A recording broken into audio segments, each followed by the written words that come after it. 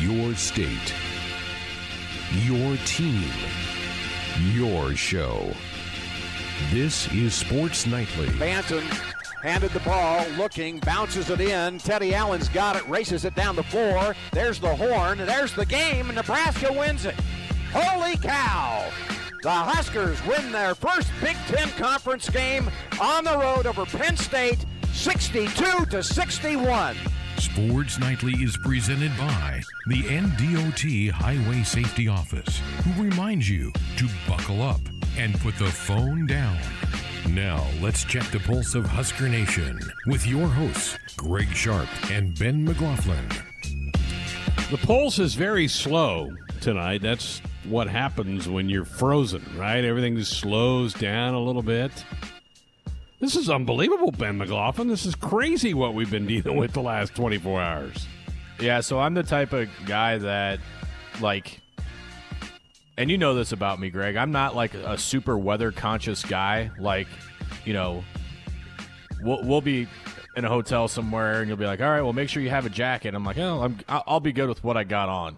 I'm always that type of person. So when I go to take trash cans out to the curb, or, I got to quick, scoop just the back porch so the dog doesn't track in snow, I won't go layer up just to do that. I'll just do it in what I got on.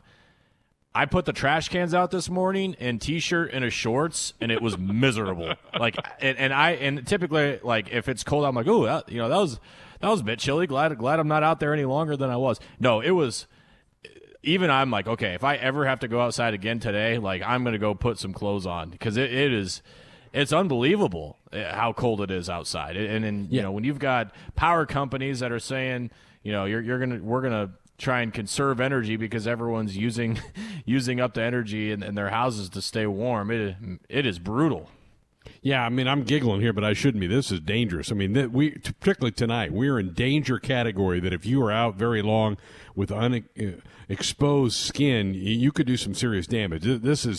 It's that scary is what we're dealing with here. And we've had cold snaps before. I just don't remember a week-long cold snap like what we've been dealing with here. This is just, and then you back it up a few weeks where we just got piled on with snow. I mean, the last 20 to 25 days have just been miserable around here. So we're owed some good stuff, and I know people were kind of saying before this hit in late January, we're going to pay for it. Well, we have, and then some. It's just been crazy. So be careful if you're out and about tonight.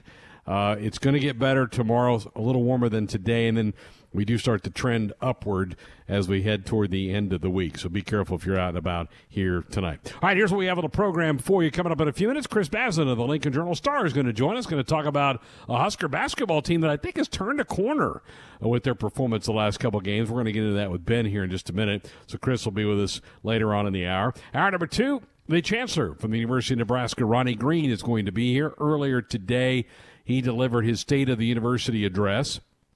Today is actually the birthday for the University of Nebraska-Lincoln, the flagship university in the state of Nebraska. The Chancellor outlined where we've been, where we're going, and we'll get his recap thoughts on that coming up in the second hour. We'll also go beyond the headlines in hour number 2. And the third hour, Amy Williams will be with us, along with Matt Coatney, for our women's basketball show for the week. The Huskers have hit some hard times, 4 straight losses for that team. We'll see what they can do to maybe reverse course here as they come down the stretch of their season. So that's what we have on the program for you tonight. Let's start with men's hoops. You heard the call of Kent Pavelka there in the open as Nebraska, Ben, finally snaps that ugly, long losing streak with a road win yesterday at Penn State.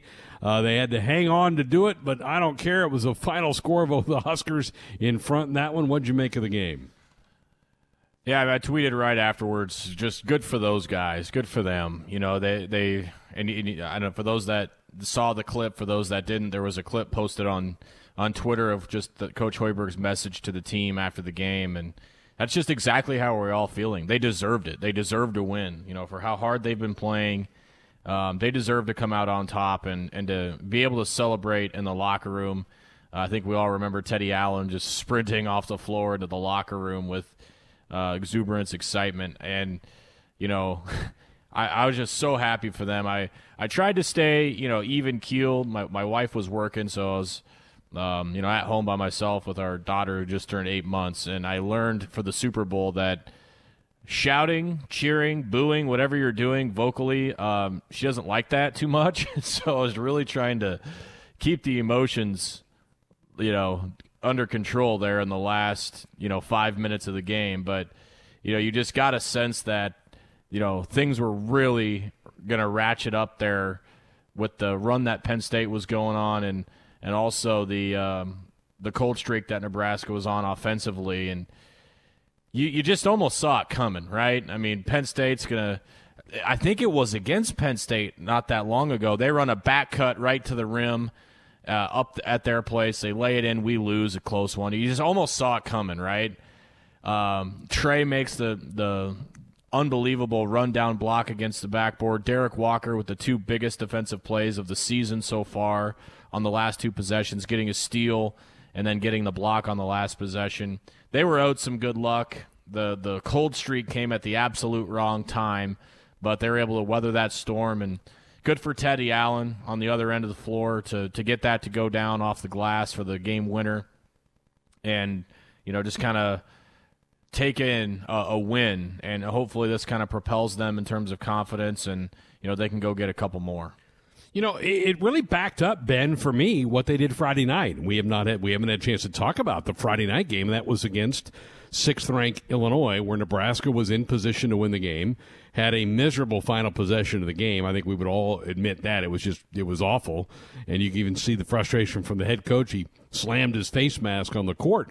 But they went toe-to-toe with a team that I believe is a Final Four caliber team. And you're like, whoa, okay, if they keep playing like that, they're going to win some games. And then they did. And I see a lot more sharing of the basketball, making the extra pass with this team over the last 2 days. I've seen very solid defense, and I heard Dave Revson on BTN last night say that since Nebraska came back over their game, since they came back from the COVID pause, that they're fourth in the league in defensive efficiency. So they're playing really good defense right now. They're playing hard on that end of the court.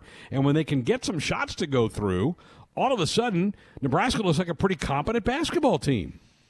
When they're spacing, they're moving the ball, and they're making shots. I think, all those things, kind of coming together, and they look like a good team at times.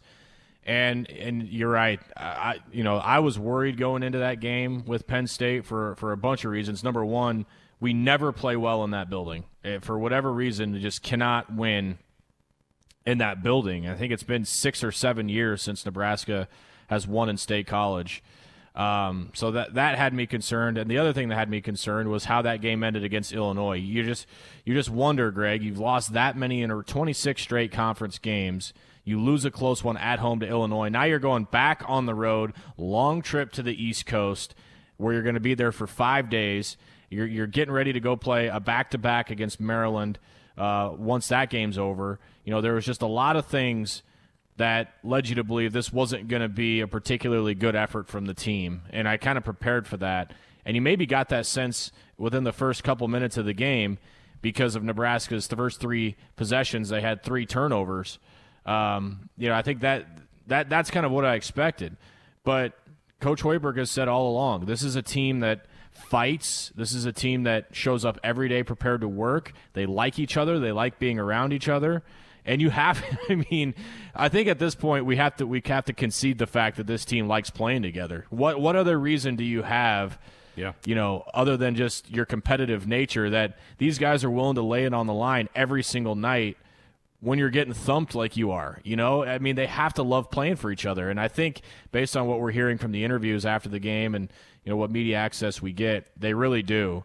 And as a coach, you have to be thrilled with their attitude and their effort every single day they touch the floor, and to finally have, and I think Coach Hoiberg said it best, Greg, in that press conference. We could only tell the guys you're so close or you're knocking on the door for so long. That message you can only hear so many times, and to actually see it come to fruition and that they're going to actually win the game, I think was very important for their confidence and very important for their just mental psyche, to get through the rest of this season. Buckle up and put the phone down. It's a reminder from the NDOT Highway Safety Office. So the guys did not come back after the game last night. They flew right from State College to D.C., where they'll play Maryland tomorrow and Wednesday in this quirk of a schedule. So back-to-back games against the Terps. And I kind of feel good. I think Nebraska can go and get one of this. And you talk about if they could go get one, Ben, and come home on a 2-1 road trip, I mean, that would be remarkable. Day off today. They probably maybe did some light shooting today. I think that was the thought that that's what they would do today. But I got to feel that that's going to be kind of like a shot of adrenaline yesterday, and I expect them to carry that into tomorrow night. Yeah, I would too. I mean, I think that trip, the recovery, the film prep. I mean, that's the other thing that we're not really taking into consideration here. Think about how much studying and film work these guys are having to do away from the floor. I mean, I think everyone's first intuition is, how are their legs feeling? How's the fatigue factor? But there's got to be a mental fatigue here too when you're constantly going through scouting reports and, working on sets and, what the offensive game plan is, what the defensive game plan is, all while still trying to improve. I think all of that needs to be taken into account. So, it's going to help playing the same team back-to-back nights because the personnel's not going to change. Most of the schematics aren't going to change from night to night, which I think is a boost to Nebraska. I think that's a benefit to Nebraska. But, all that stuff becomes easier if you win. And they got that under their belt. So, instead of dragging out of another hotel bed, today, maybe they were a little bit more excited about, the prospect of preparing for another game and another chance to go compete and potentially, as you said, come home with another win, possibly two.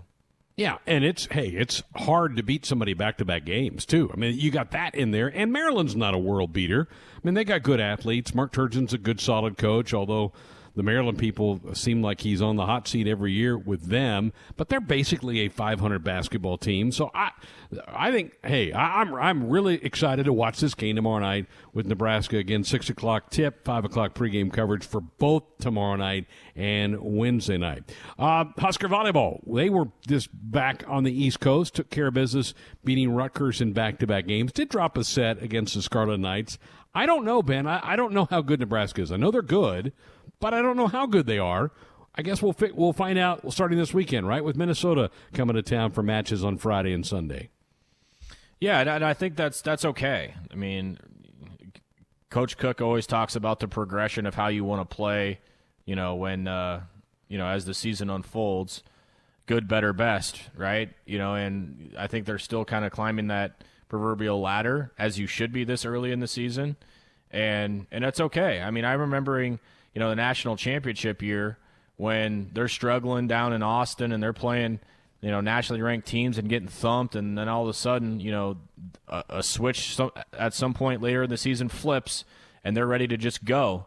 And yet, I think there's still plenty of time for this team to get after it in that regard and to show their improvement. And I'm kind of with you. I don't know that they know how good they're going to be just yet.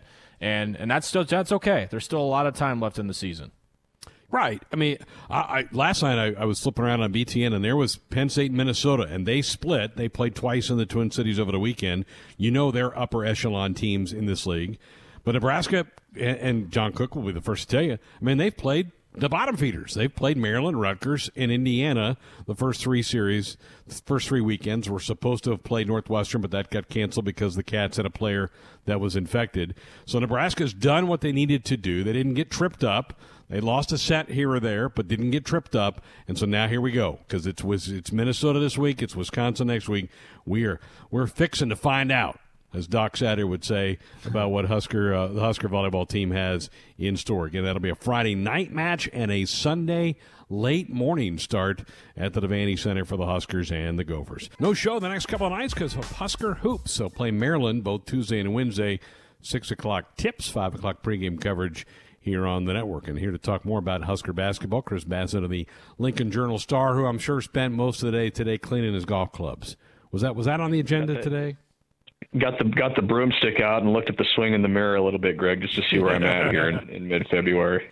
It's so hard for me this time of year because we're looking out our windows at this, And then I flip on the TV over the weekends, and the guys are at Pebble Beach or down in San Diego or Phoenix, and I'm like, to only be like that. I'm sure you watch a little bit of golf this time of year, don't you? Oh, yeah. I was watching Pebble Beach yesterday. I was actually thinking today, this time last year, Nebraska was playing baseball down at Baylor on February 15th. So that's a whole other topic for another day, though. But, yeah, it's pretty tough right now to see Pebble Beach and some of these other places when there's a foot of snow on the ground here.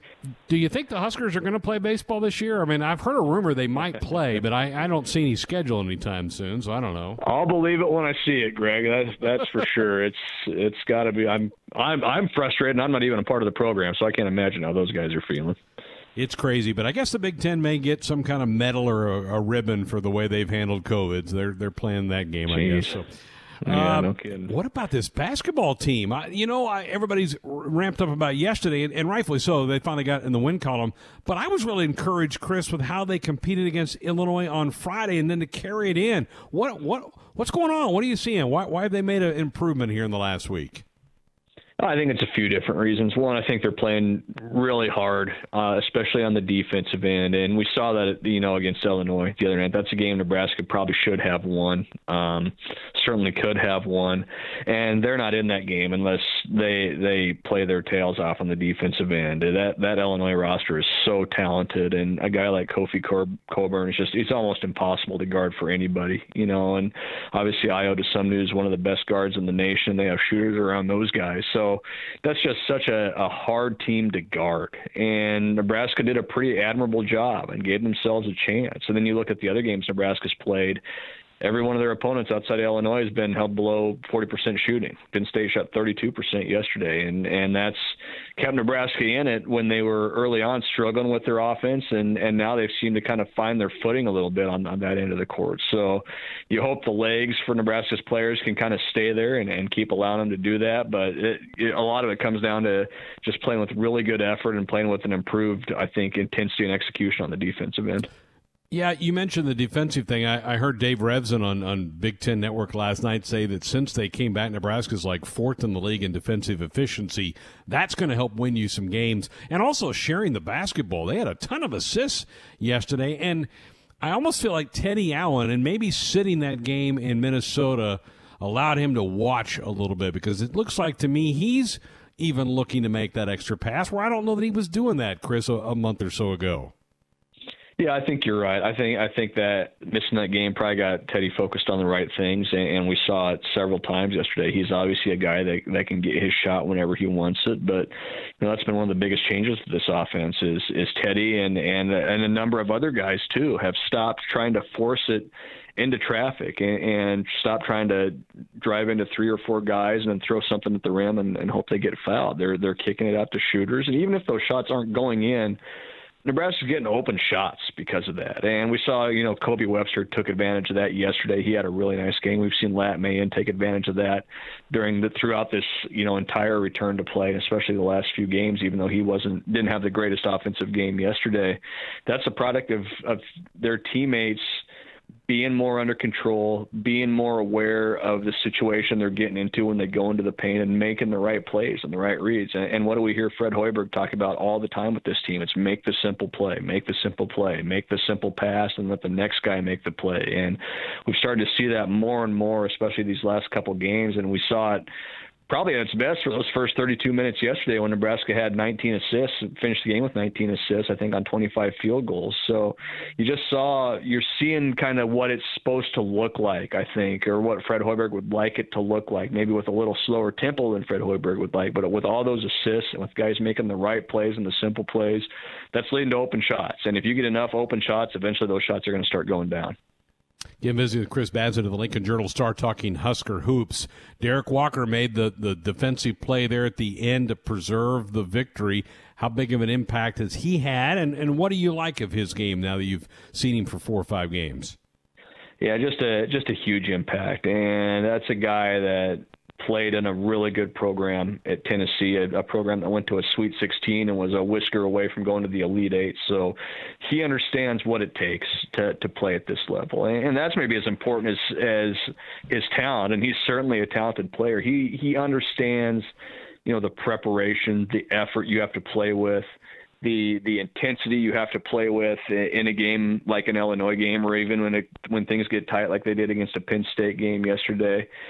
And he's a great leader too. He's one of the most vocal guys on that team. He brings, it's a little bit of a cliche, but he brings so many of those things that don't show up in the scorebook. And then you get to the end of the game yesterday, and who's right in the middle of it? It's Derek Walker poking the ball loose on 2 straight possessions, and Derek Walker getting big and going vertical and guarding the rim when Nebraska absolutely had to stop. So that's a guy that's been through it at a high level, understands the game at a high level, and understands that you need to play at a high level if you're going to have success. And you can't have enough of those guys, especially when it comes to playing in the Big Ten. The coach doesn't seem real happy, Chris, about having to play all these games. He's made several different comments about that. Are you surprised? I guess we shouldn't be surprised with anything the Big Ten does during this pandemic, but your thoughts about what you've heard from him about this all these games that have been thrown at this team in the last 2 weeks.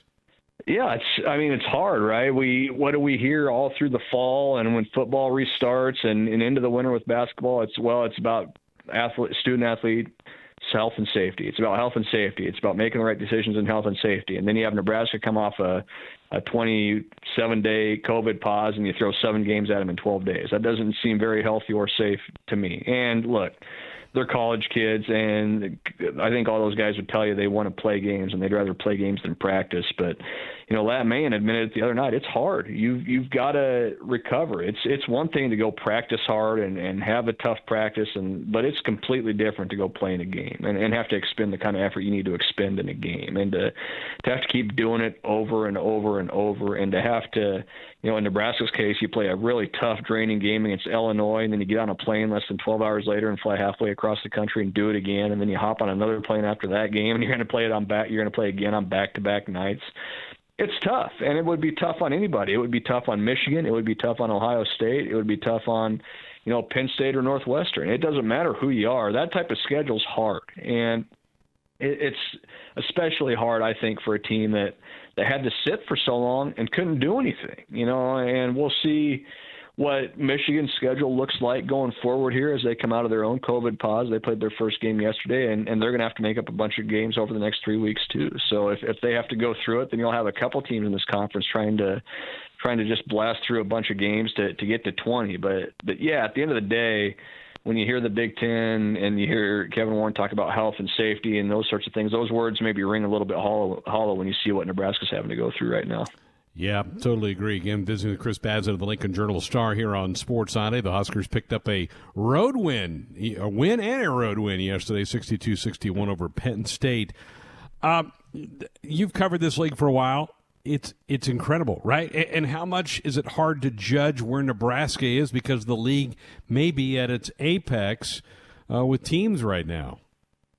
Yeah, it's really good, and then we're not breaking any news by talking about that. It's as good a league as there's maybe been in the last 20 years, and there's certainly some other leagues up there. The Big 12 a few years back, the Big East a while back, I think got 11 or 12 teams in the NCAA tournament.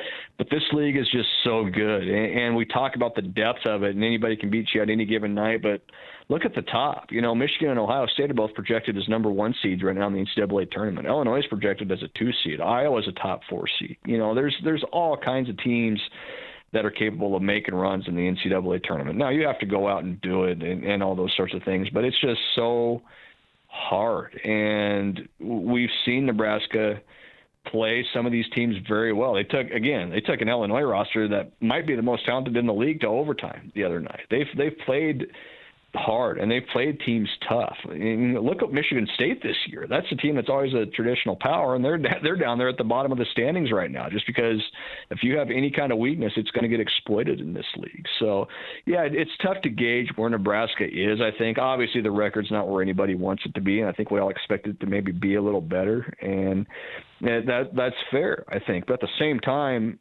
you got to realize too, this league is so good and it's so deep, and it's any team on any night could jump up and get you, and that includes Nebraska, it includes Northwestern, it includes anybody else. You've got to be ready to play every night, and you've got to be as close to full strength as you can be every night, or there's a real good chance you could get beat.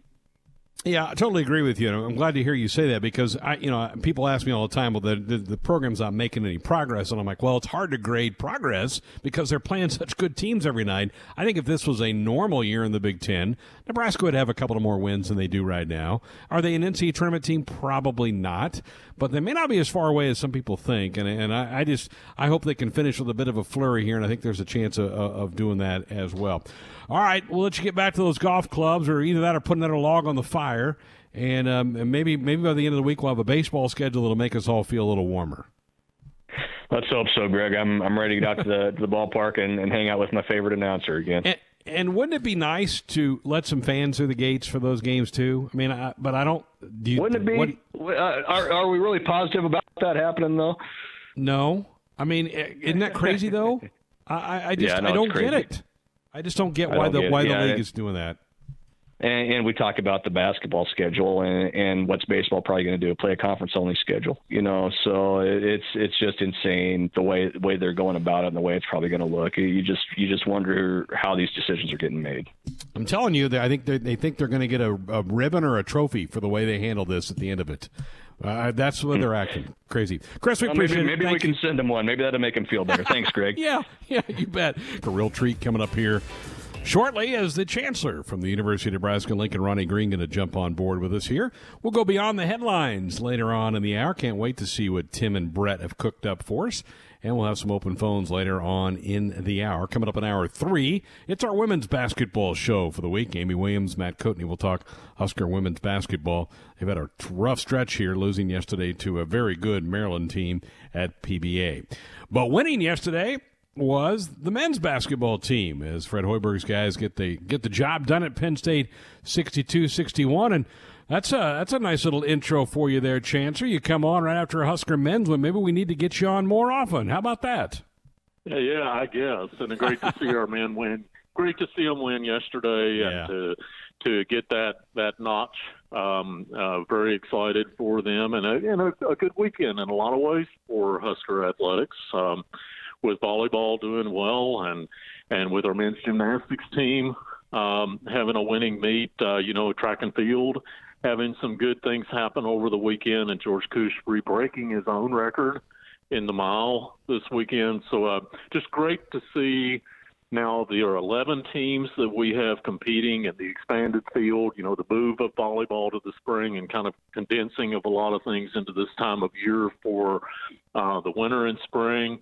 So just excited to be able to see us being able to compete and our student athletes being able to compete, our fans to be able to cheer them on, although from a distance, being able to cheer them on as they compete during this time that we're in.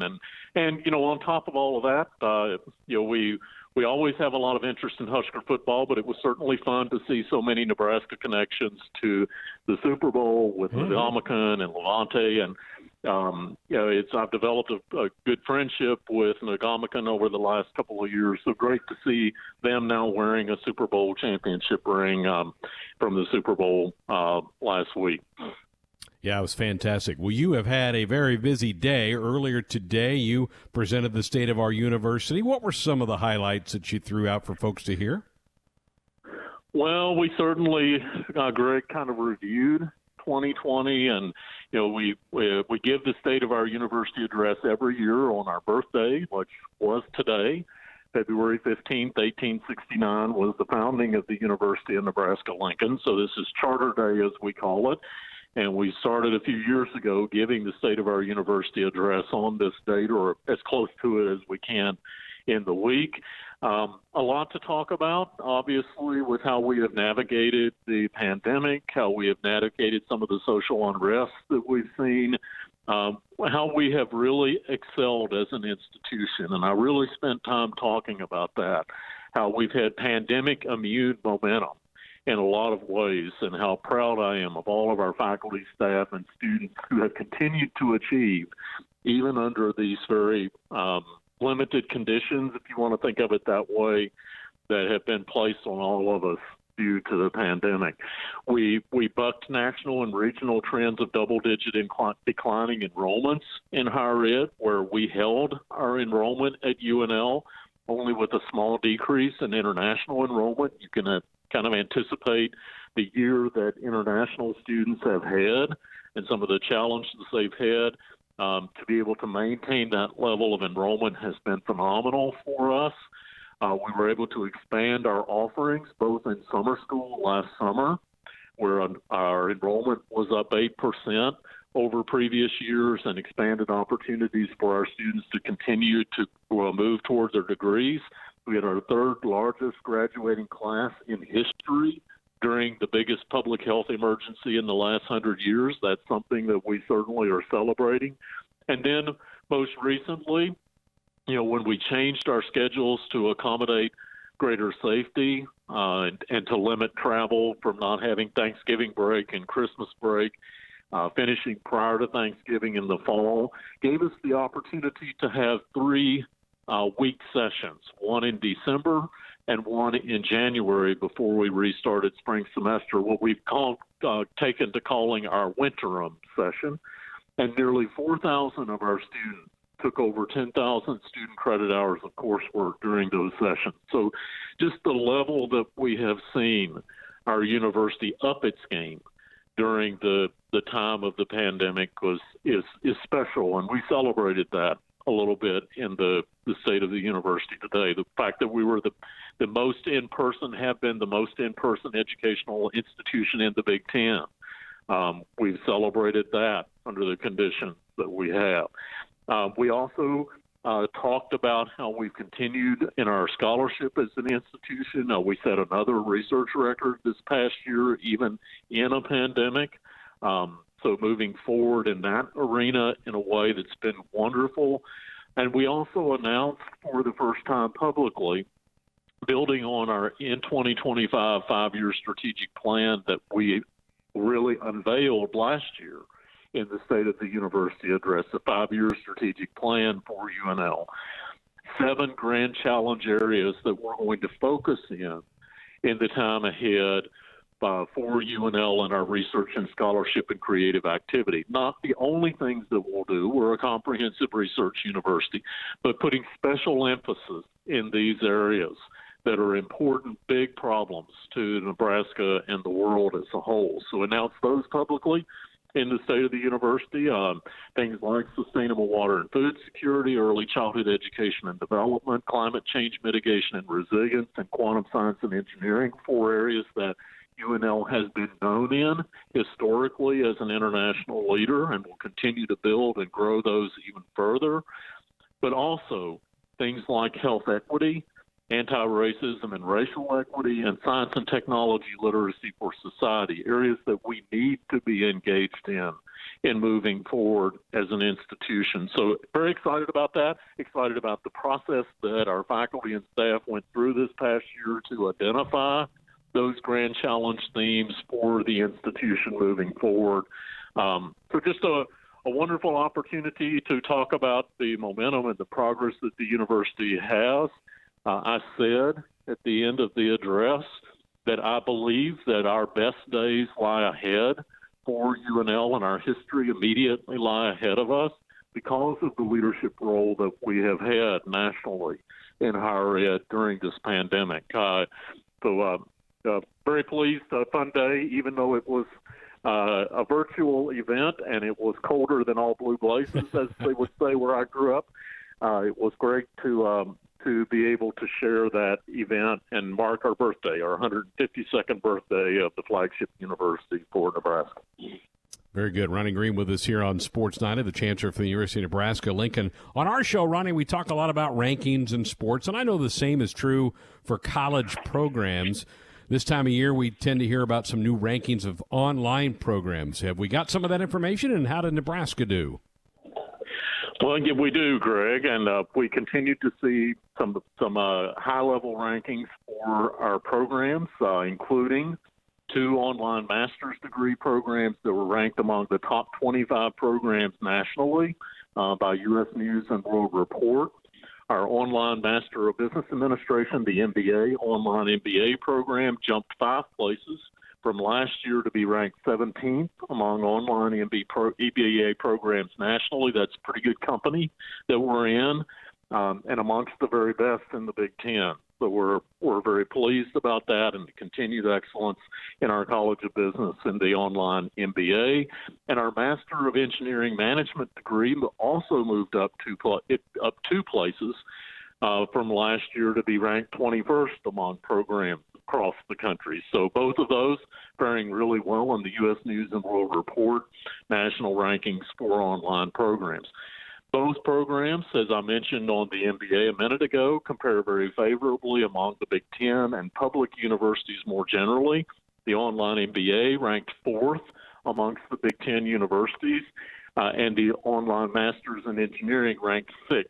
And if you know a little bit about the Big Ten, one of the characteristics of the Big Ten is it contains some of the very best business colleges and colleges of engineering in the country. So to be ranked that highly in these online programs is something to be quite proud of. Our MBA online ranked 13th among online MBA programs offered by all public universities across the country. There's 262 of those public universities in the country. And our engineering management online masters ranked 17th among online programs offered by all public universities. So just great examples of the world-class education that our students are able to receive here at Nebraska, and very pleased for both the College of Business and for Nebraska Engineering in these latest rankings. That is fantastic. I imagine that interest in those online programs, Chancellor, has gone up during COVID. How has the pandemic affected the ways that the university helps students connect with potential employers? Well, and Greg, you mentioned that we have seen increased online enrollment as well. We've continued to see growth in online enrollment. Now, these two particular programs we were just talking about are graduate programs, master's degree programs, but we've also continued to see online enrollment increase annually at a pretty fair clip in undergrad programs as well. At the university, and we continue to see that this year, not just because of COVID-19, but organically on its own as well. And then relative to employers and matching of students up with employers in the career fair kind of environment that we have a very robust career fair process at UNL each semester. And of course, last fall, we shifted to an online format for that to accommodate the pandemic, and it turned out to be a huge success for us, drawing nearly 2,000 of our students, more than 200 employers from across the state, the region, and the country. And we're now gearing up for a second round of those virtual fairs coming up here very quickly, the 23rd through the 26th of February. So what we continue to hear is both from students and employers is that this is a really convenient, easy way to connect and learn about opportunities. There are some silver linings in this pandemic, and one of the silver linings is some of the things we're doing remotely are convenient and easy in that way, and this has turned out also to be one of those. During our fairs last fall, we logged over 6,400 unique student-employer interactions in those 2,000 students and 200 employers. And it just makes for the ease and convenience of that for employers and for students to be able to prepare questions ahead of time, to really think about how they have that interaction as well. And when a recruiter, as we know, recognizes and knows you on a first-name basis, it can do wonders for the job search. So we're pleased that we're doing all that we can to help our students find and connect with careers and to succeed in that employment marketplace that is important for them as they are working to finish their degrees. And I should just mention, and as well here, Greg, I've been working with our commencement committee. We haven't been able to have live commencements over the last two cycles, in last May and then in August and in December. But we are thinking about and hoping that we will be able to have a live commencement in May. And in planning for that, we have learned that we are expecting, based on our numbers, to see a record graduating class for the institution. We thought 2 years ago, when we had the record-setting class that graduated in May of 19, that was going to be our peak class for the next several years, but we have exceeded that based on a lot of students speeding up their completion of their degrees through the time of the pandemic, like I was talking about earlier, by taking additional courses and in additional terms that we've been able to offer. So looking forward to a record graduating class in May. And just to put a little bird in the hat here, we're actually talking about potentially doing that as a commencement ceremony in Memorial Stadium to have the opportunity to reward our students in this time of COVID and everything that they have been through this past year. Hopefully we can figure out how to make that happen and be in conditions in May that will allow it to happen. Well, that's fantastic, and people would be thrilled to hear that that's at least on the table right now as you sit here in mid-February. Chancellor, thank you so much. Happy birthday to the university. Great job today on your State of the University, and we certainly like getting the chance to catch up with you from time to time. Well, appreciate it, Greg. And again, just a shout out to all of our student athletes. And I said this in the State of the University today to our student athletes and their coaches and their staff, A.D. Bill Moose and his leadership team, for everything that Husker Athletics has done to navigate this time. It's been tough. It's been hard. The level, just even the level of intense testing and safety protocols that our student athletes have gone through is a real testament to their commitment, their dedication, and their perseverance and resilience. And my hat's off to them for everything that they have done to make the best of the conditions that we've had. So looking forward to the rest of the season. There you go. Chancellor, we appreciate it. Thank you. You bet. Go Big Red. It's one small step for man, one giant leap for mankind. 5 seconds left in the game. Do you believe in miracles? Yes! And that's the way it is. Good night. Beyond the headlines. Well, Mr. Brett Whitty and I have put our collective brain power together and whipped up the 7 best headlines of the day / weekend / past week. And beginning with former NFL star Terrell Owens. He's back in the news for refusing to go to the Pro Football Hall of Fame. In an interview he did with Newsday, Owens revealed that Calvin Johnson's induction as a first-ballot Hall of Famer, as a player who never won a playoff game and spent just 9 seasons in the league. When it took T.O. 3 tries to get into Canton, that obviously upset T.O., and to the point where he doesn't even want to go to the Hall of Fame anymore. So does Terrell Owens have a point about the Hall of Fame process, or is he just being kind of a whiny baby? Whiny baby. Yep. Yeah, I mean, he's certainly breaking precedent, right? Of going. Apparently, if it's not his quarterback, then he doesn't care much. So, whatever. You're old news, dude. I mean, I hate guys like that are great players on the field, and Terrell Owens had all kinds of issues throughout his career, right? The push-up thing, and that's my quarterback, and the Dallas Star thing. Like, that's fine. He's a great player, but I just really hate when your entire reputation of a player just goes away because of, 1 or 2 incidents in the end zone, or even more so after they're done playing. Like, you're starting to ruin what you were like as a player to a lot of people because of how you're acting right now. That's too bad. Yeah. Well, I guess stiff. Sorry, go ahead, Greg. Well, I was going to say, take the most charitable interpretation possible is, is it okay to display favoritism towards players who may have had lesser on-field production, but were maybe better human beings than, say, Mr. T.O.? Does that make sense the way I laid it out? I don't know. Just, is it okay to discriminate essentially based on personality, basically? Well, that's what he feels like it is. He feels like he's been discriminated against, and that's why he wasn't a first-ballot guy. but he got in, and he stiffed the ceremony. He didn't go when everybody else in his class was being enshrined. He is in the Pro Football Hall of Fame. Who cares if you went your first year, your second year, your third year on the ballot? Who cares? You are in. Your accomplishments have been recognized.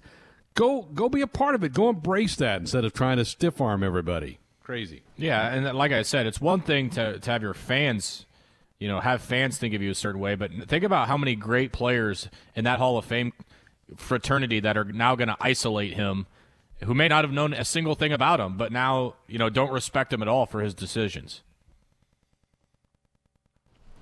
Yep, weird situation there. Next topic. By now, most people have probably seen the viral video of Tom Brady, a.k.a. the GOAT, tossing the Lombardi Trophy across the water to another boat during Tampa Bay's Super Bowl boat parade.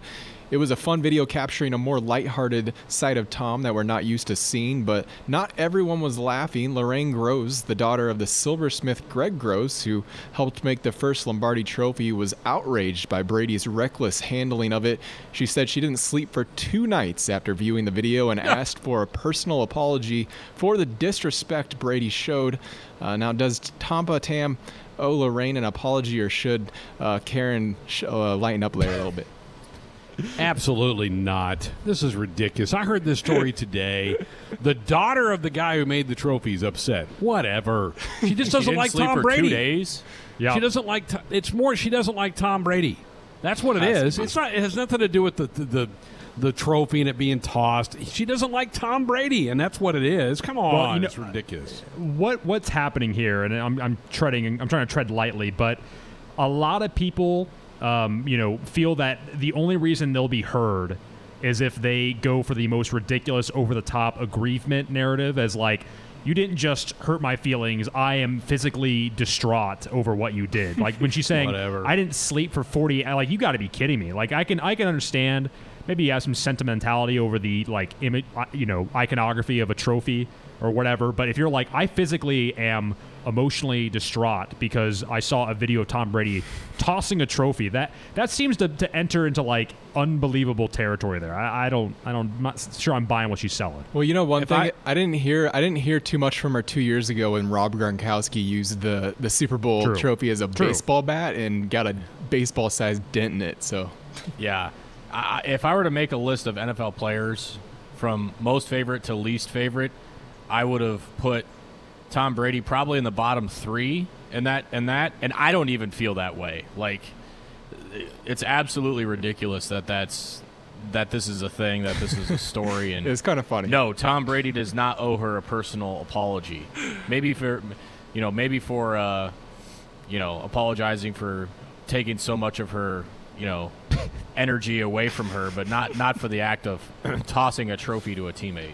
Yeah, well, too bad we don't have Top 10 Tuesday tomorrow, so we can't get Ben's like top 10 most hated athletes of all time. I would enjoy that. Already done it. Yeah, sure. Well, speaking of the greatest of all time, the debate over who should actually be considered the GOAT of all GOATs has been raging on, with a conversation on Twitter at least, mainly focusing on Michael Jordan and Tom Brady. But Bill Russell has now staked his claim on his Twitter account for consideration to be declared the greatest of all time of the greatest of all times, posting a picture of him wearing his 11 championship rings, kind of in that style of MJ, with that famous photo of him with his 6 rings, I believe it was, on. So I guess the question is to you guys, does Bill Russell with his 11 NBA championships deserve to be named the greatest of all time of any sport for all the success he had, or is it someone else entirely? I just don't care. Like, why are we comparing things like this? It just drives me crazy. He's like, fun killer. There's no way to say that this person's better than that person who's better than that person. Like, I think every era is different. Every sport is different. Why can't we just enjoy the fact that we're watching one of the best professional athletes to ever do it go through his run? Like, the whole MJ LeBron thing annoys me. Like why do we have to sit here and compare it? Why can't we? And Kobe was that way too. Like, I wasn't a Kobe fan when he was a player, respected the heck out of him, but he's always said that. Don't compare me to anybody else. Like, let's just enjoy what we're watching and seeing here. And so Kobe was never really involved in any of those debates because he tried to put the kibosh to it. That just really gets under my skin. Like, that's such an ambiguous argument. It's all personal opinion, and nobody's going to ever be able to, distinguish one or the next. It's just you're going to spin yourself around in a circle. Boo. Yeah, I tend to agree. I mean, it's fine if you want to talk about guys within the same sport, but cross-sporting it, there's no way to do that. It's just enjoy the guys for what they are. Enjoy Brady as an amazing quarterback. And I think right now there's no question he's the best quarterback to ever play in the National Football League. So let's do that. Why try to cross-pollinate him with NBA guys or golfers or boxers or whatever the case may be? Okay, that's disappointing. You guys are taking this postmodern, is there even truth, man? Kind of approach to it. I don't know. You can Tim, what do you want me to say? I mean, it's either that or I bury Tom Brady. So where do you really want me to come back? We won't have you disrespecting the GOAT, the real GOAT. The real answer was just Tom Brady. I believe in objective truth, Ben. So there's no doubt that the cheater is on the list. There's no doubt that he's on that list. But is he? We got to get on to the next. Yeah, I'm already getting hot on the collar. Let's send it back to Brett before things get out of hands. Oh gosh. All right, topic number 4 here. Let's try to get back on the tracks. Although the NFL season is over, there's still some gridiron action to watch in the coming weeks. The new fan-controlled football and indoor football league, where fans call the shots, made its debut on Saturday night. Fans helped call the plays, helped to design the uniforms, and even made some of the rules, like making the opening coin flip into a rock, paper, scissors battle. Even 2012 Heisman Trophy winner Johnny Manziel is involved, quarterbacking the Zappers franchise. The FCF will play 3 more Saturday nights before entering their 4-team playoff. Do you guys have any interest in the fan-controlled football? I think they did this on Twitch. Yeah, I'm not sure where they did it. Yeah, I think so. I have interest that Marshawn Lynch is commentating, and I can't repeat some of the things that he said on the broadcast. But yeah, I mean, I saw some of the highlights. It's pretty hilarious. The plays that they run, the kind of the style of it, and the fan, like Brett said, the fans controlling some of the rules and whatnot, the uniform, the Zappers. I mean, it's terrible team names. Just a weird. It was just a weird deal. But I did catch some of the highlights, and I did catch that Marshawn Lynch was doing some commentating. People always ask that question. What's your spirit animal? My answer is always Marshawn Lynch. Like that dude. I just love everything about that guy and everything that he does. Yeah. Let me slip in that you need to buckle up and put the phone down. A reminder from the NDOT Highway Safety Office. But Johnny Manziel, I think we had a buy-sell question about would Johnny ever take another snap in the National Football League. I think we can answer that now. I think we know the answer to that thing now. There's no up on the Zappers? He looked out of shape. He looked... he's ready for the after party. He's ready for the beer afterwards. Which is fine. That's what he does. He's 3 football leagues below where he needs to be right now. Right. Fair. All right. This next one inspired by a recent top 10 we did. In an interview with TMZ, Adrian Peterson revealed that he wanted to continue to play into his 40s. The running back's going to turn 36 in March. The last time, though, AP rushed for 1,500 yards in a season was all the way back in 2012. Peterson, of course, he's looking for a new team right now. Do you guys think he has 5 years left in him? And if he does, where do you think he would rank in that pantheon of that top 10 we did of athletes that played into their 40s, if you think he would be in that running, so to speak? Well, again, I think it depends on your criteria. If it's playing after 40, his roles just aren't even close to the same. If he's going to a team with a similar type role where you're going to go be a goal line back and maybe get 5 carries a game, absolutely he can play another 5 years. But, he's not the same guy. He can still, punish you a little bit, but I think he's still good enough to play in the NFL. But, no, he's a shadow of himself from what he was in that record-breaking season. And I'm sure there's a team out there that'll probably, could use the notoriety, use the, kind of the pub for signing him, but 5 years is a long time from now, and doesn't have a lot of tread on the tires today. No, won't make it. I mean, that's just too far down the road for him. Great athlete. And, yeah, if he got there, Tim, I think you'd have to consider, but I just don't think that's going to be – I don't think that's going to be a case. You shocked me when you said the 2012 was the last time he did that. That's pretty amazing. Love watching AP run, but I think the days are numbered. All right, topic number 6. Former New England Patriots wide receiver Chris Hogan is making a career change. According to ESPN's Adam Schefter, the 32-year-old is moving on from the NFL so he can join the Premier Lacrosse League. Hogan played lacrosse at Penn State. He's just the latest in a long line of pro athletes who have tried to switch sports, like Tim Tebow and a few decades ago Michael Jordan, Lolo Jones from track and field to bobsledding. Who are some of the most noteworthy multi-sport athletes in your guys' opinion, and which current athlete do you think would be capable of playing multiple sports like that? Well, Bo Jackson's got to be right to the top of the list, right? I mean, way he was able to succeed in baseball and all-star in both sports, baseball and the National Football League. And the second part of that was what current athlete could do that? Yeah. One of mine. And why is it Tom Brady? No. What other sport could he play? Seriously, curling? Chess. Yeah, there you go. Ping pong? Curling. Maybe badminton? Might be a good chess player. Got a good wingspan. Giannis Antetokounmpo could be a serious candidate to put on some pads and do something. I think LeBron could be a tight end pretty quickly. 5 years ago, I would have agreed with you. Yeah, but based on the flop that he had, who was that? That was it Peyton Pritchard? Who was the guy that like barely touched him and he like? No, it was Grayson Allen. That's who it was, and this will shock you.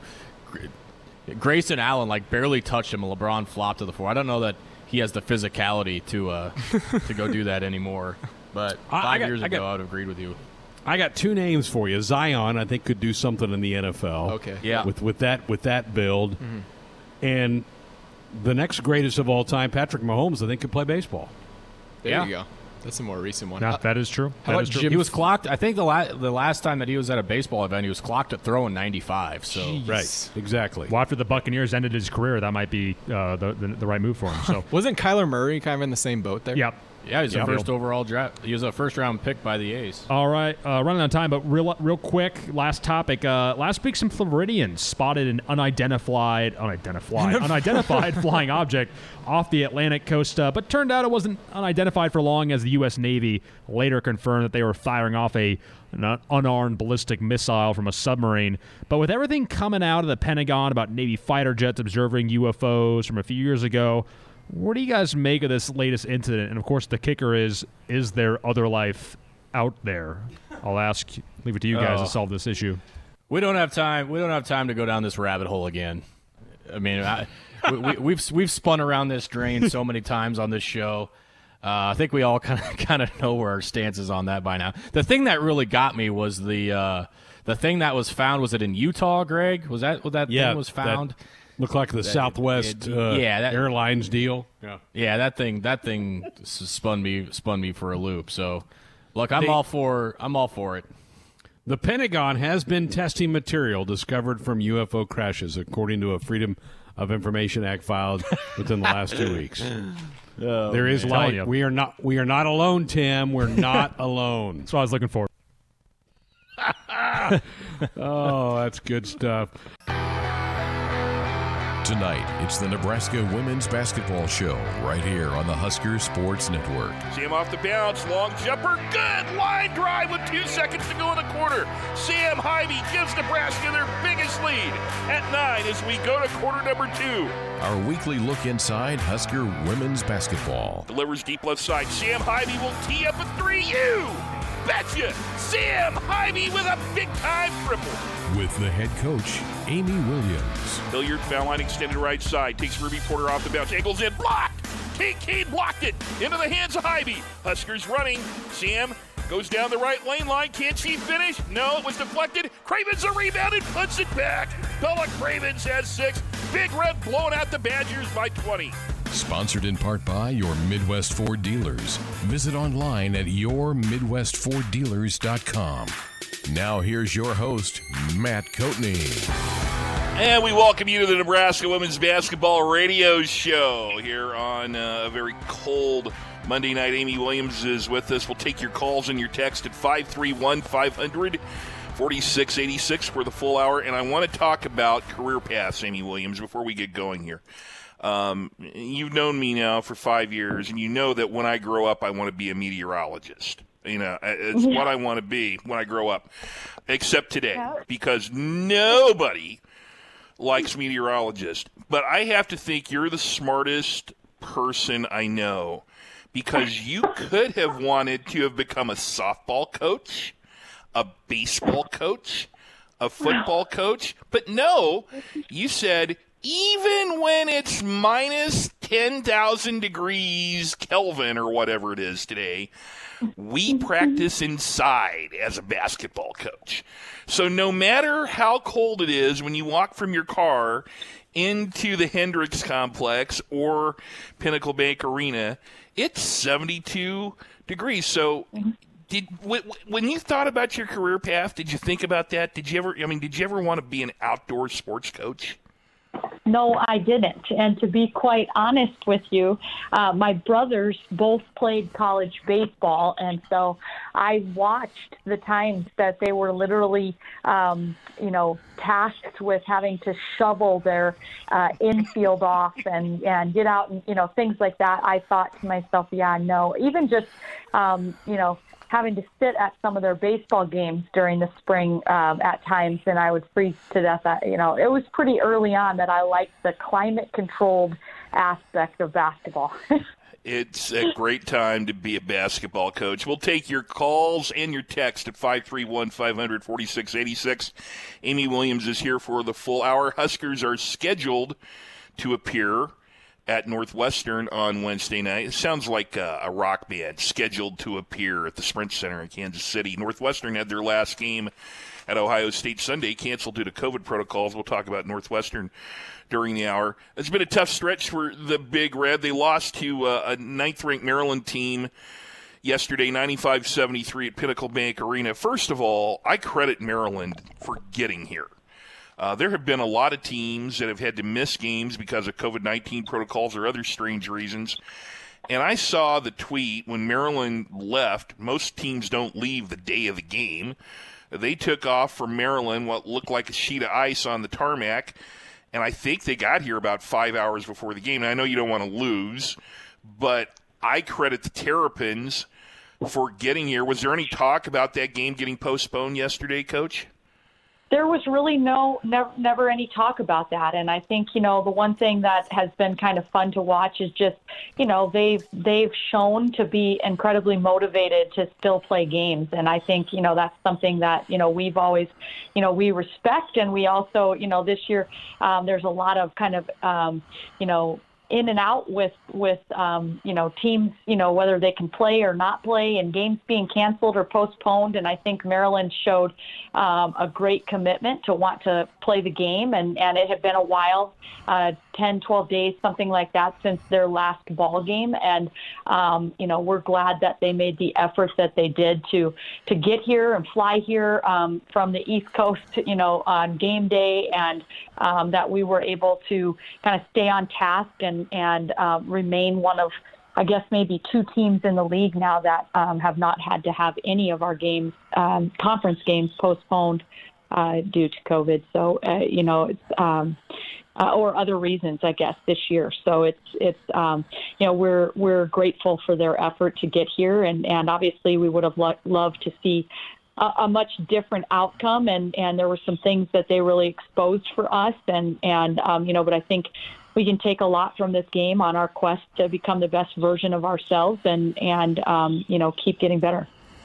When I got ready for Maryland, I said, and I said this on the air, most people talk about them being the number one scoring offense in the country, and they demonstrated that. They were almost right on their average at just over 90 points a game. But I think their defense is very underrated, and I said they do a great job of using the sidelines as a third defender. If you get up against the sideline, they'll trap you, and then it's two people on the sideline as a third defender, and they change their defense quite a bit.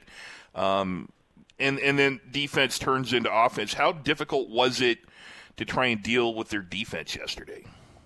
Yeah, I mean, they do some things that are just different. They switch every screen 1 through 5, which is, we haven't seen that from any teams. And then just when you think you have, mismatched situations and you try to take advantage of it, they're really, really good about, helping to the mismatches and things like that, and recovering quickly. I think they really show quite a bit of pressure. And, so we thought one of the positives that we really kind of took away from the game is that even with, I'm with you, Matt, is just, their defense is potentially underrated, and how often that their defense leads to offense for them. And, for our team to come out with 21 assists and 12 turnovers against that type of defense and that situation was something that we felt like was a positive and something that we could build on and take from the game. There were many things that we need to do better, but that was something that that we felt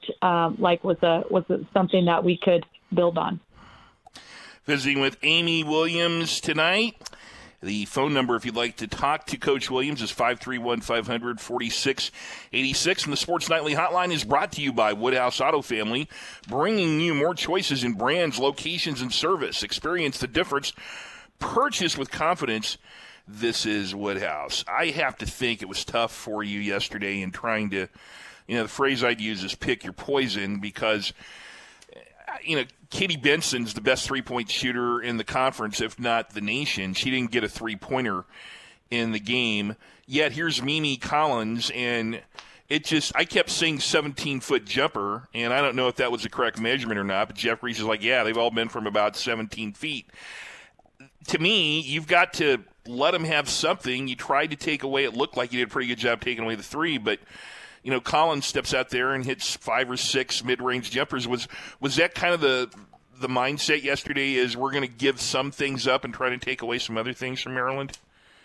Yes. I mean, there is kind of an element to that. You play numbers, you play statistics, you try to figure out, okay, let's try to take this away. And in the process of doing that, we may, give up this. And, last night it felt like that, what we had kind of decided to give up and giving, Mimi Collins kind of the mid to extended range jumper, which she has shown to be capable, but we just felt like playing on the numbers that was kind of our best philosophy. And, she hit 9 mid-range jump shots, so, they made us pay. They're very balanced scoring. They were very, very good in transition. And that was something that, we knew was going to be critical to the game, and we still didn't find a way to really, get that locked up the way we knew we would need to if we wanted to win. Maryland had a lot of momentum going into the half, and I thought they were very motivated because they were trying to get Brenda Free's career win number 500 at Maryland, which broke Chris Weller's record. But I thought your team came out of the locker room and punched right back with a nice 8-0 run, 11 quick points to start the third quarter. I asked you a little bit about this on the postgame show yesterday, but just sort of what was the message in the locker room, what was the feeling, because your team came out with a lot of energy to start the third quarter. Yeah, I mean, I think the big thing is that, we talked about, what character, what do we want the character of this program to be? What do we want, the character of our team and the individuals on it? Are we, fighters, or are we ones that are going to, cave? And we need to be the team that's tough. And when they get physical, that we buck up and say, okay, this is the way, we can play this way, you want to punch, then okay, fine, let's fight. We're gonna dig in and keep fighting. And I thought we did a good job there in a stretch coming out and really showing great focus and cutting the game to, back to a 10-point game and putting ourselves in a position. Now, we've said very often here lately that, we can't dig ourselves holes and then be constantly playing from behind. And, our best basketball and the success and the ones we came out in the win column were ones where we were able to get off to a good start and not dig ourselves big holes. But the one thing we want to know is that, we're never going to lay down, we're never going to back down, and we're going to keep fighting for 40 minutes. And I thought our kids did show that. 531-500-4686. If you'd like to talk to the coach, you can also text at that number on our U.S. Cellular text line, brought to you by U.S. Cellular, proud to be the official wireless sponsor of the Huskers. U.S. Cellular, Connecting Husker Nation. Really good game by Izzy Bourne, Amy, yesterday. Had her third career double-double all this year, a career-high 5 assists. It seems to me, Izzy, if she's not all the way back to the level she was playing before she had the injury, that she's pretty close. Did you see her where you had to limit her minutes, or do you think she's almost back to where she was? Yeah, no, I think the great news is I did not feel like I had to really worry about or, limiting minutes at all. And I felt really good about, I think there are some times where maybe on a certain move and she's pushing off that left leg where I would still kind of see that, she maybe doesn't have quite the explosion that she had before the injury. But I felt like yesterday was as close as we've seen her back, and maybe one of her best games ever in a Husker uniform, with just the competition level that we were going against, and 5 assists, and like we mentioned, no turnovers against that pressure kind of defense, and finding ways to really contribute with points and rebounds, and being aggressive. But her career high in assists and no turnovers, I think was probably the best thing of a well-rounded and balanced game out of Izzy. You might just want to recruit 5 Aussies to play Maryland next time. Ruby Porter, you start her yesterday. She has a career-high 19 points. And, again, I asked you about this yesterday on the postgame show, but it bears repeating.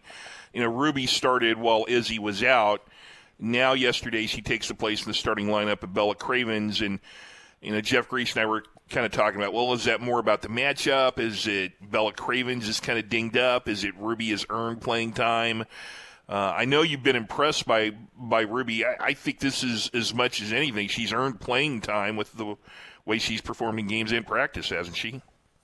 I agree with that. I mean, just an absolute combination. I think she has shown, that when she's gotten opportunities and in the games that we've had Ruby in the starting lineup, she's really, stepped up, and those have been some of her best games, with just assist and turnover, playing aggressive but yet under control, and so it looks, she is getting opportunity and really taking advantage of the opportunity when she has. And so that's awesome to see. She's been, working, she's been doing what she needs to do outside of practice, and taking, great care to, be aggressive and continue to compete in practice. And I think, just in addition to that, we did have, Bella that we were trying to kind of monitor and nurse, and she's just a little dinged up and trying to kind of, but I think Ruby's done just a fabulous job of taking advantage of the opportunities presented to her. I mean, there was a lot of Australian flavor on the floor yesterday. Chloe Bibby was out there. I have to imagine Ruby and Izzy have ran into Chloe Bibby at some point, or did they talk at all about knowing her, or what's their relationship, do you know? Yeah, I mean, I think they're familiar with Chloe and her game, and obviously, there's a lot of pride in Australia, and they play great basketball over there, and there's a familiarity with, players that have left and come over to the United States and had good college careers and stuff. So I think, there's most definitely a familiarity there, but that's something, I don't know that it was really a tight personal relationship there between, Chloe and either one of the girls, but they most definitely kind of know who each other is and much about their game. So, usually I ask questions I think fans would want to know. These are questions I wanted to know. I don't ever get to see you. I don't get to sit on the bus. I don't get to just hang out at practice and go, hey, how well do Ruby and Izzy know Chloe Bibby? So maybe we'll get the show back to where fans actually – the questions I think fans want to answer. This is like the Matt Coatney just ask Amy things that just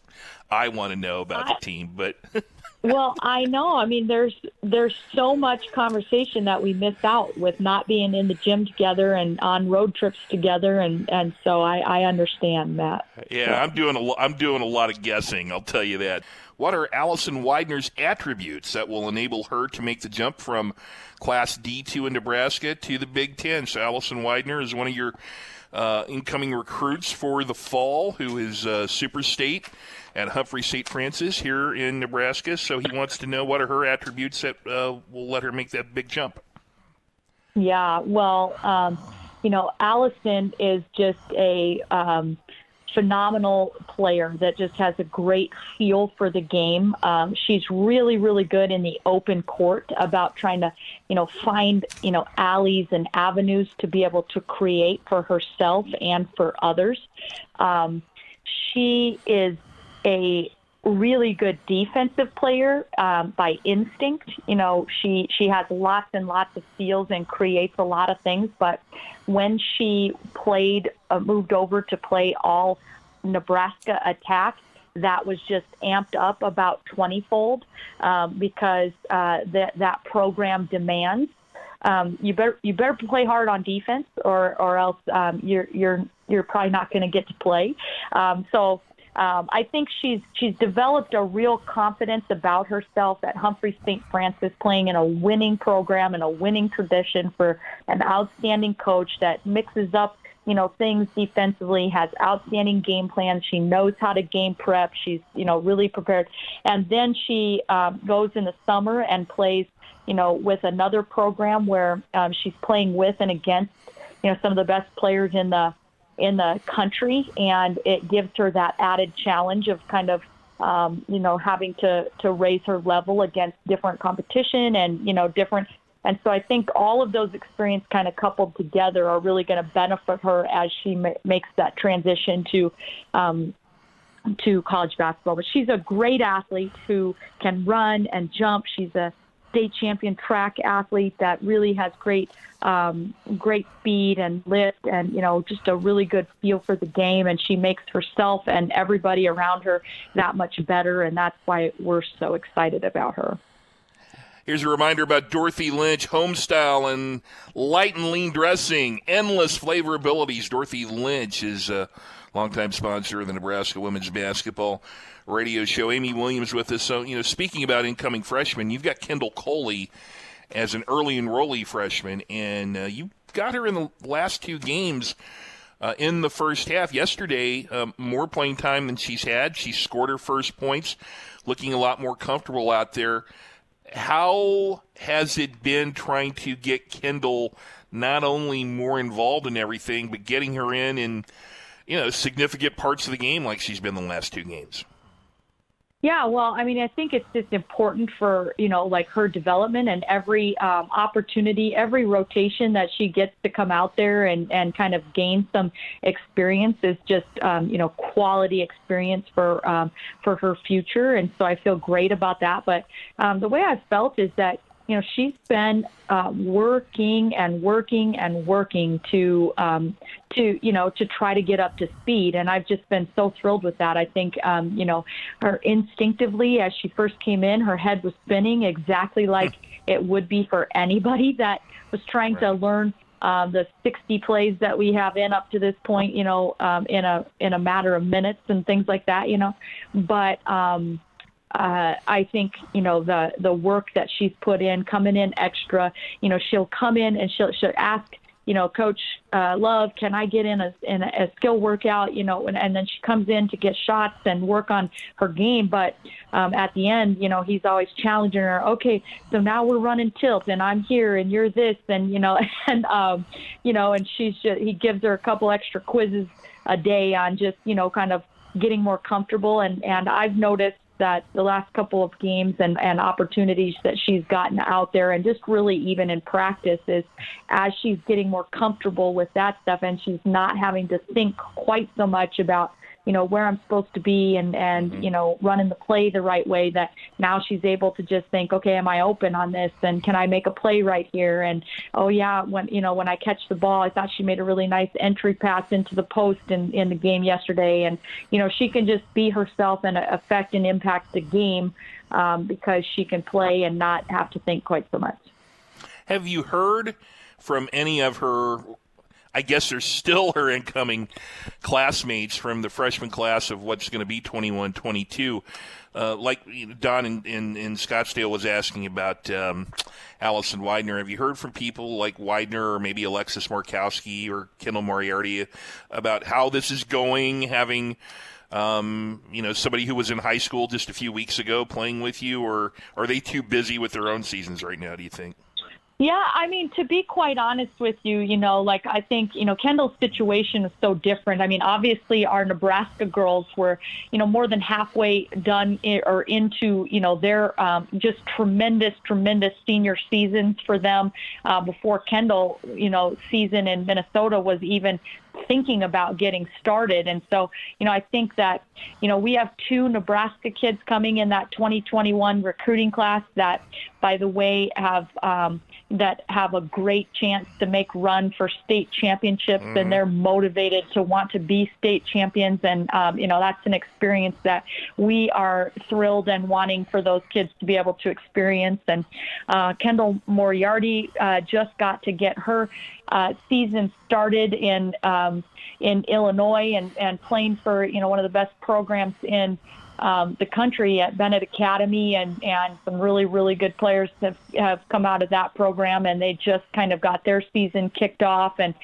so I think, and Tati, has been working hard. I think in talking, we talked to all of them about the specifics about why, this made sense for Kendall, and she, had the opportunity to graduate while all of those other young ladies are still working towards graduation and finishing out their senior years, on a bang. And then, but I think that the one thing that's unique about it is that Kendall will have just that, and she was just very adamant, like, Coach, I want to make sure that, when those kids come in, that I can still room with them. I mean, those 5 young ladies already have kind of a tight, knit kind of chemistry. And she's like, I want to make sure that when they get here that I can still, room with them, and I said, absolutely. I think that, she'll have even more kind of, she'll be more helpful, as a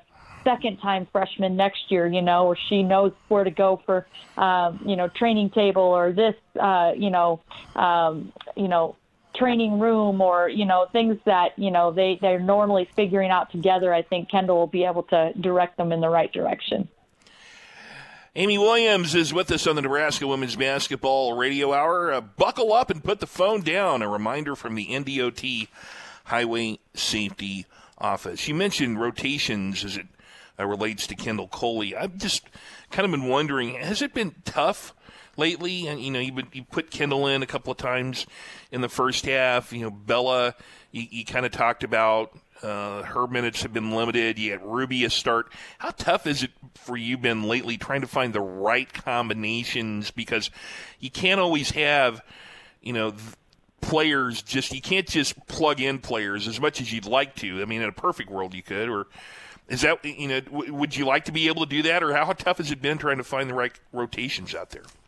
Yeah, I mean, I think this year has been a unique, I guess, challenge compared to others. And I think that's for across the board for really every team is that, COVID this year has put a lot of teams into a position where it's kind of like, okay, who's going to be available to us for practice, for this game, but I think for our team in general, it's just been a few injuries here, a few tweaks here, and trying to, monitor here. And I think, sometimes not everybody understands that, okay, we're really trying to, we've got somebody who's a little dinged up. We're going to try to do our best to try to, limit this kid's minutes for this. And it might be that we're making a conscious effort for somebody like a Michael Caton who has come off of 3 straight years of very serious injuries, and now she's cleared.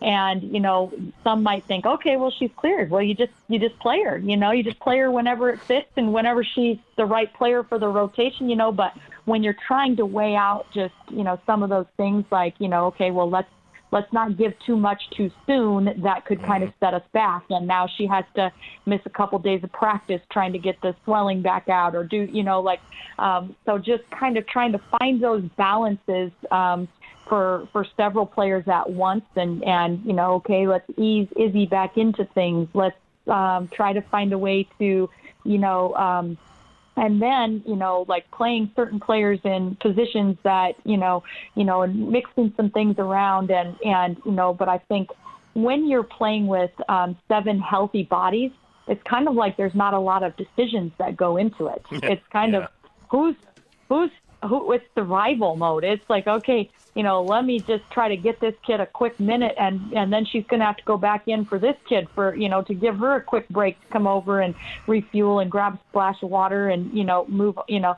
But then when you have some more people that become available to you and you're starting to make decisions based on, you know, who brings the best thing in the right situation, you know, usually by this time of year you have most of that all figured out and ironed out. But I just think there's been some up and down and some unique injury things that have made that a little bit more challenging this year than it usually is. Jamie Williams, I'm Matt Coatney.